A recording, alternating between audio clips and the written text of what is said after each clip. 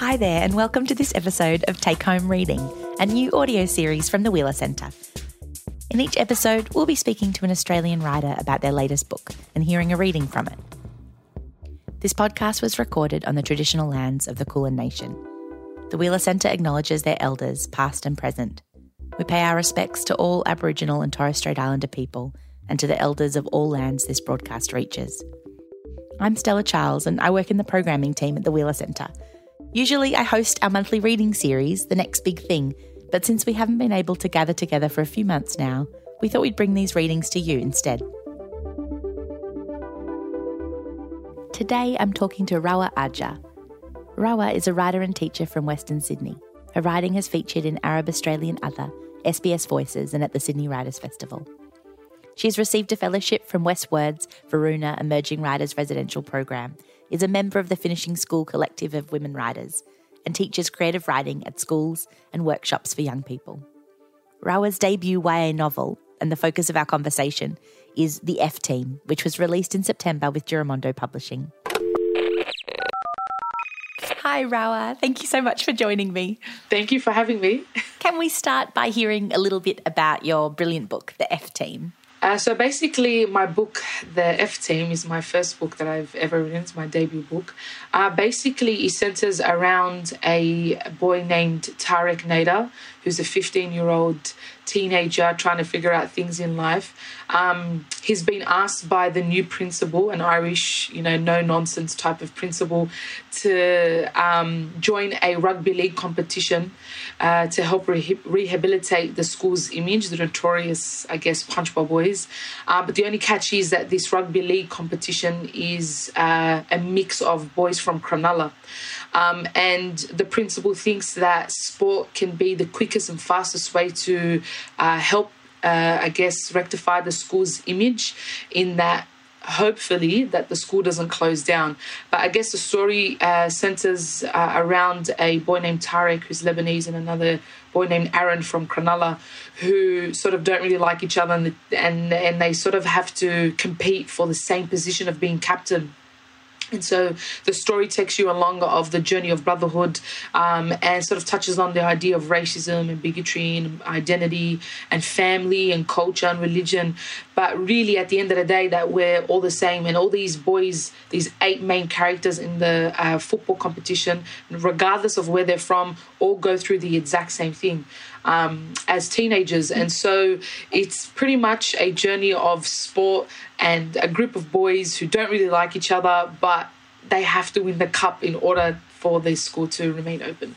It's an amazing story. Congratulations. I really loved reading it, and I'm so excited to put it in the hands of any young people that I have in my life. You've mentioned in other interviews that you really struggled to find a book that connected with you and your world while you were growing up, where you could see your life reflected on the page. Can you talk a little bit about this experience and what books you were eventually able to connect with and how that inspired you to write The F Team? I think it's, if somebody ever said to me that I was going to be a writer, growing up, I think they were crazy.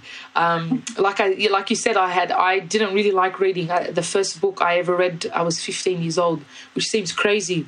But I was a TV kid, and I was the kid that sort of was hanging from trees. I was in the streets with my little crew, my little wolf pack as well. And so reading to me seemed like a school chore. It was something that I had to do. It was something that my teachers encouraged me to do, but I didn't really understand reading and why I should do it. And it was only until I became a teacher that I realized that sort of mindset towards reading is still the same in my community, and that reading is only done because your teacher tells you to read. And I remember being 15 years old, and my English teacher said to me, you have your HSC coming up in the next few years. You may have winged it in the last couple of years, but this is serious stuff now in your senior years. And if you want to do something in your life, you want to get a degree, you need to read. That sort of skill is required for every job. And she said, have this book, and it was called Looking for La Brandy by Melina Machetta. And I was like, oh, why would I want to read this book? Anyway, I read it in 2 days. And I remember thinking to myself, from going to not reading at all to being a reader because a book spoke to my world. And like I said, fast forward, when I was teaching my community, I realized it's not reading that I disliked, it's books. I didn't find books spoke to my world. I couldn't connect with them. I didn't understand the places. My senses weren't ignited. I couldn't picture or visualize anything that these writers or these authors were writing about. And then Randa Abdel Fattah wrote the book, Does My Head Look Big in This? And I remember seeing a Muslim woman on the front cover with a scarf on and written by a Muslim woman. I thought the Muslim world struck gold. I thought, what? How is this even happening? I thought to be a writer had to be the longest process in the world. And it is a long process. I found that the hard way later on in my life. But it was books that made me feel safe and made me feel as though my story mattered, which is sort of why I wanted to write a book as well, particularly for young boys. Do you feel like things are changing in publishing? Do you feel hopeful that there is a shift and that you're playing a part in that? I'd love to know what your experience was like getting the F Team published. Did you have any expectations going into writing it that it would end up a published book? I think J.K. Rowling and I should sit down and have tea together and we could discuss our rejections over tea. It was really long and a tough journey.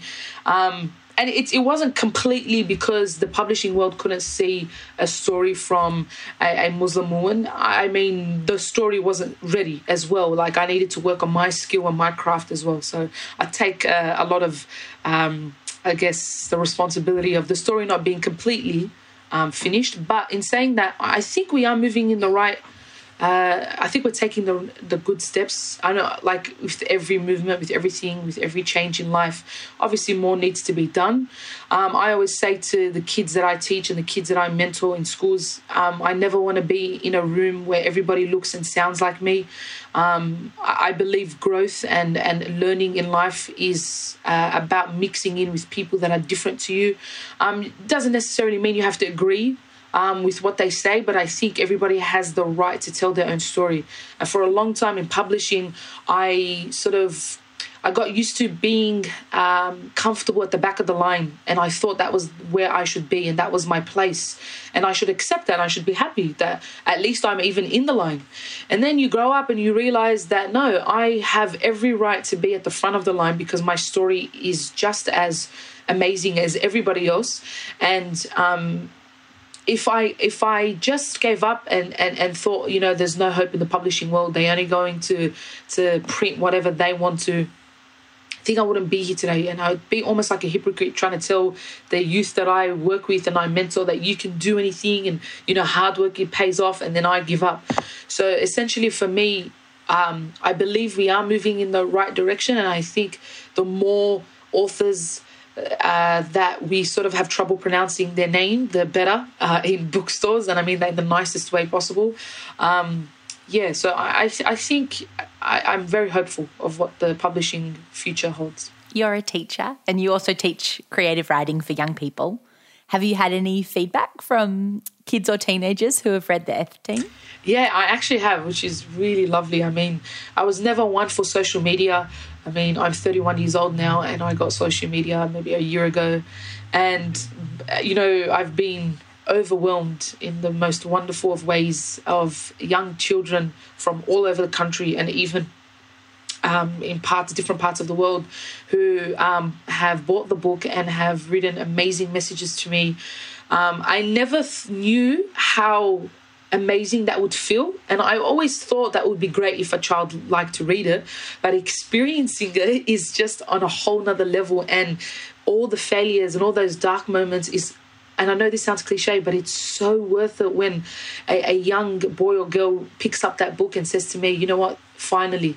And I think that's the best compliment that I've so far received from my community and the youth and outside of my community. It's just this idea of, like, finally I can feel safe reading a book and I don't have to be on edge thinking, okay, great, what are they going to write about an Arab character now? I feel safe going into the next chapters, which was really lovely. And I think, I'm very humbled that people have, received the book in a really positive way. That's brilliant. Also, you mentioned that it's being taught in Punchbowl Boys.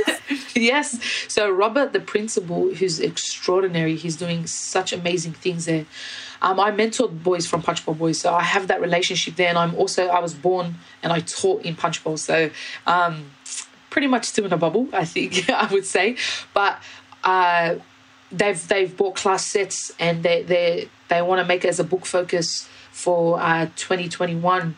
And I remember one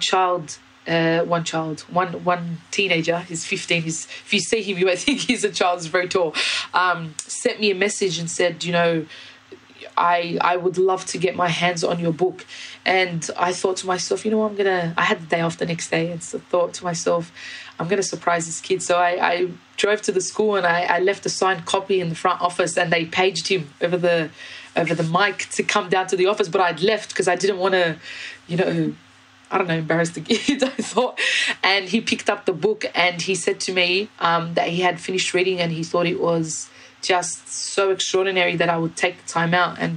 And the amazing part is it's quite the opposite. It's extraordinary that they would even ask me. I'm very humbled at that fact. But yeah, I'm Punchbowl Boys is my home, and no, I'm not a boy, but they are. I feel like my brothers, and I would do everything I can to make sure that they feel like the future is theirs, just as long as they don't believe the labels that are given to them.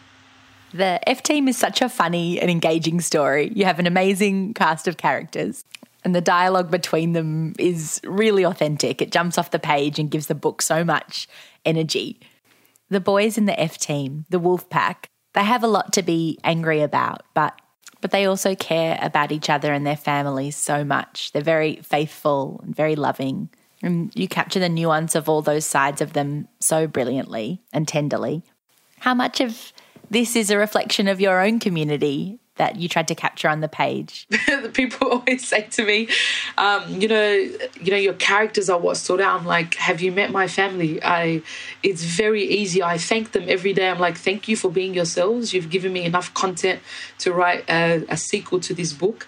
But really, beyond the funniness, I guess, of the book, I don't know if that's a word. Is that a word, funniness? I think so. I'm a writer. I can make up words, right? Is the fact that we were constantly, I felt like growing up constantly demonized in the media. And I'm not naive to think that, we didn't play a role. There's obviously bad people in all communities. But I was so upset that the spotlight wasn't sort of shining on all those people that I knew, like the bakers, the butchers, the supermarket men who will hold, your bags to your car, even if your car was like so many streets away. I always go back to the African proverb of it takes a village to raise a child, and truly Punchbowl, my suburb, really raised me.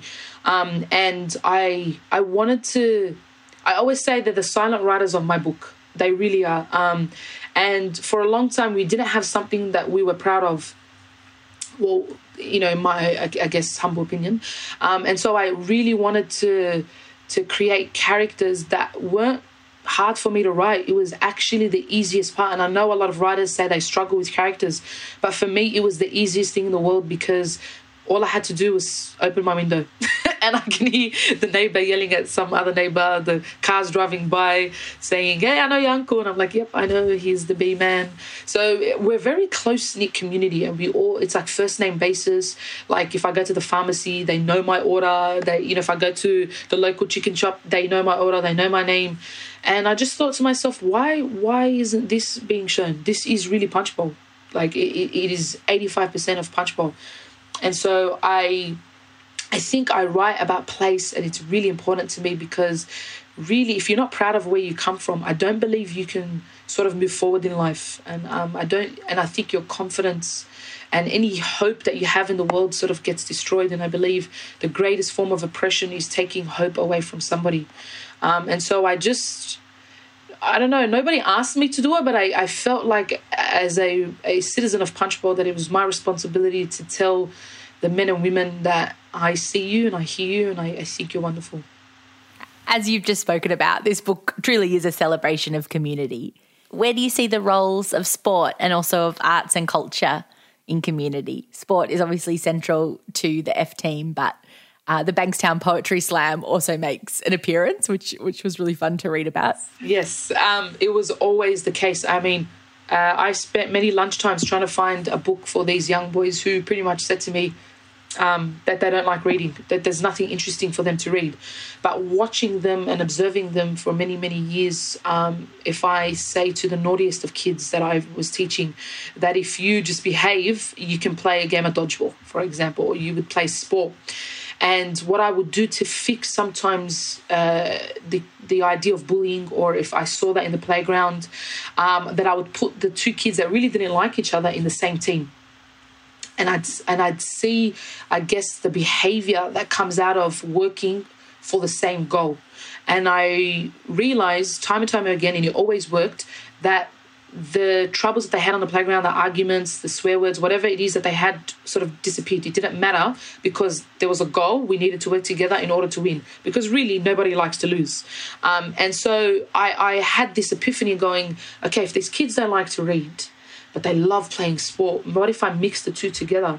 And sport is so embedded in Australian culture that it can be from any part of Australia, and you mention the word sport, somebody watches it, whether it be cricket, rugby league, rugby union, anything. And I had a personal experience of sitting at a game where I thought I was surrounded by people who didn't really like me in terms of me being Muslim, and I'm visibly Muslim, I wear the veil, around these white men, big white men, tattoos and drinking beer. And, it's funny because I don't like when people stereotype, me and my culture, yet I was doing the same thing.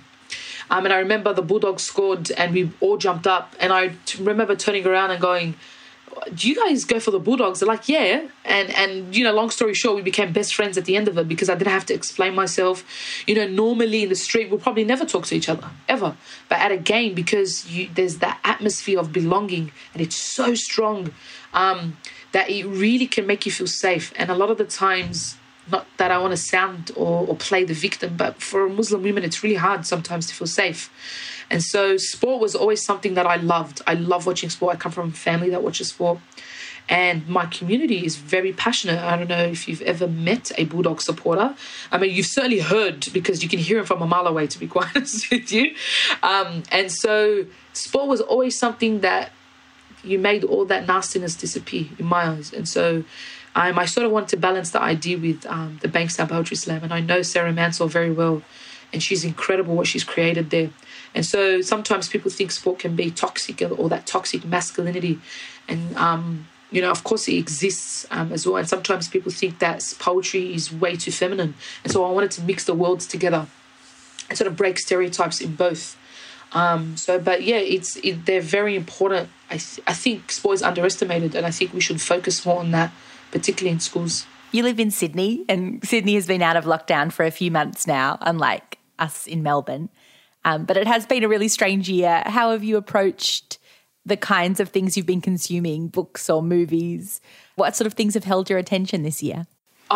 This is really bad to say, but the COVID or the pandemic sort of made me take my vitamins. And I know that's really strange. Like I actually took my vitamins. I did some exercise, things that are so foreign to me.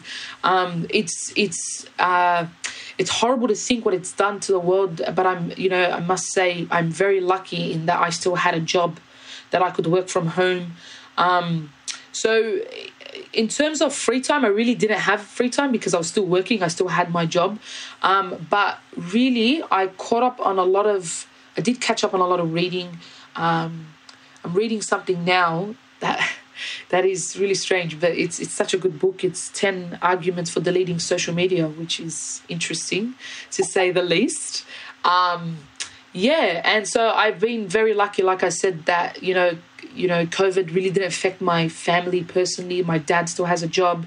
I had a job. My brother and sister still have jobs. So I've been... And I didn't watch TV, which is great. Like, it's awesome when you don't watch TV. I stuck to books and just hanging out with my mum, I think. That sounds beautiful. You've also become a bit of a big deal on TikTok, haven't you? Not me, my dad. My dad's become a big deal on TikTok. Nobody cares about me. I'm just a shadowy figure in the background, that's all. You've agreed to read a little bit from the F team for us. Do you want to set up the extract that you're going to read? So this part is where, I'm just opening up my book here. It's basically the father, who's based on my father in real life, has found out that his son Tarek and his friends were involved in egging the local girls' high school.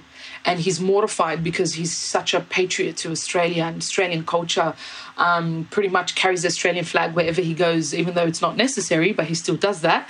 And he's pretty much now, his car at home, or their family car, is in service at the mechanic. And so what the boys don't know is that they're heading towards the girls' high school, but they have to go in an interesting vehicle. So here we go. Thanks so much. Take it away, Rawah. Uncle Charlie pulled the tarp from the truck with a flourish, and there she was, the famous white and pink ice cream truck that he supposedly found abandoned on the side of the road. It still had the pictures of the ice cream all over it and a stupid red light on the roof. He opened the back doors and a puff of dust hit us straight in the face. There were no seats back there. Instead, my uncle had a bunch of milk crates covered in cobwebs. I could feel PJ breathing down my neck. I'm going to drink your blood. Huss didn't make the situation better by laughing his head off at PJ and Ibi as they squeezed their bodies in through the door. Wallah, keep laughing and watch what's going to happen, Dumbo, Ibi said, kicking Huss a few times as Uncle Charlie started the engine. Just when we thought it couldn't get worse, deafening Arabic music blasted through the speakers. I stared at the ground, trying to ignore the death stares set my way. We drove around the block and dropped off Amira at her school with her diorama. Some of the kids pointed and laughed at us as we shut the door behind her. We gave them the finger through the back window as we drove off. I knew I should tell the boys where we were going. So, guys, we might be a little late to school because... Okay, boys, Dad interrupted, poking his head through the sheet Uncle Charlie had hung between the driver's seat and the back of the truck. When we get to girls' high school, each of you need to say sorry and why. Girls' high school, Ibi repeated, confused. Why are we going there? PJ asked, inching closer. I didn't like that his body took up most of my space. Huss was the only one with any idea, not because I had told him, but because we were the only two that had egged the girls. He stayed quiet. I cleared my throat. You know how... Because you throw eggs on girls, my dad interrupted once more. Before the boys could kill me, my uncle made a sharp left turn which toppled us over our crates and onto one another. I was squashed between PJ and Ibi, who jabbed me a few times before we got back upright. Uncle, it wasn't even me or Ibi, PJ pleaded, hoping Dad would set them free. It was only Huss and Tariq. Wallah, I promise. Just then, I noticed a bee hovering over Ibi's head. I think it must have followed Uncle Charlie to the truck. Ibi, don't move, I said, trying to slowly slide away. There's a bee above your head. His body stiffened, his googly eyes widened with fear. Please, Tariq, move it away. Please, Ya Allah, help me. Huss and PJ were now sitting close to the back doors and held their bags over their heads. It was too risky for any of us to help Ibi in the confined space, so we watched him sweat it out until the bee casually landed on his nose. Watch and see, you dogs. Watch and see what I'm going to do when we get out of this truck, he threatened, now cross-eyed. Bang! My uncle slammed the brakes hard and a loud, girlish scream rang out. At first we thought that Uncle Charlie had run someone over, but it was Ibi. He'd been stung. Dad opened the back doors and we all jumped out. Ibi held his nose in pain and screamed out for some water. PJ opened his backpack and pulled out an ice-cold 2-litre Pepsi bottle. Tariq, use this.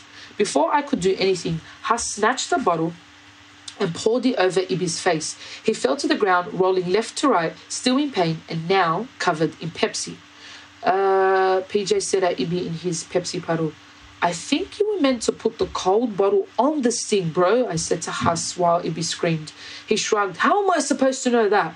A loud cheer echoed around us. We turned and there were the girls from the high school standing behind their school fence, pointing and laughing at the defunct ice cream truck, at Ibi and at his Pepsi puddle, at us. I can be any flavour you want, one girl shouted. Ooh, take me for a ride, another said. Kill me now. Thank you so much for joining me. No worries. Thank you.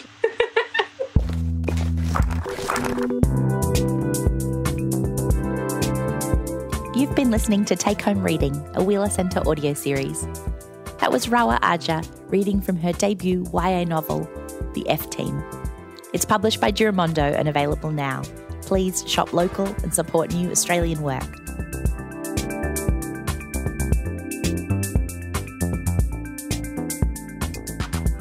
We'll be back soon with another episode of Take Home Reading. Until then, visit wheelercentre.com for the best in books, writing and ideas from Melbourne, Australia and the world.